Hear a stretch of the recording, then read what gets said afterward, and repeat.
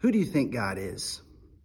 In Matthew chapter 3, we're introduced to a character named John the Baptist, who you wouldn't necessarily want to invite into your home, but you certainly want to go see down in a van by the river.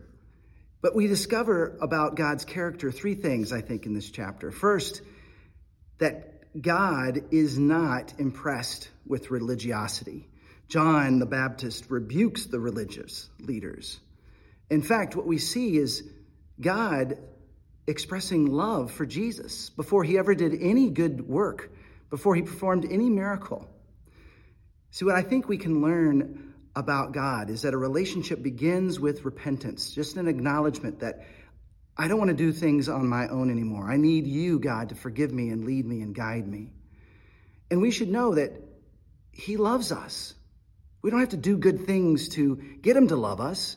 We don't have to stop doing bad things in order to appease some angry God.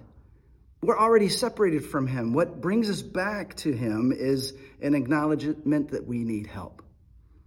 I don't know who said this, so if you know, put this in the comments, but I love this distinction between religion and relationship. Religion says, I messed up. Dad's going to kill me. But relationship says, I messed up. I need to call my dad. How do you view God? Is it through a lens of religiosity, or do you experience him in a relationship? What are some ways we can apply Matthew chapter 3 to our lives today? Let us know in the comments.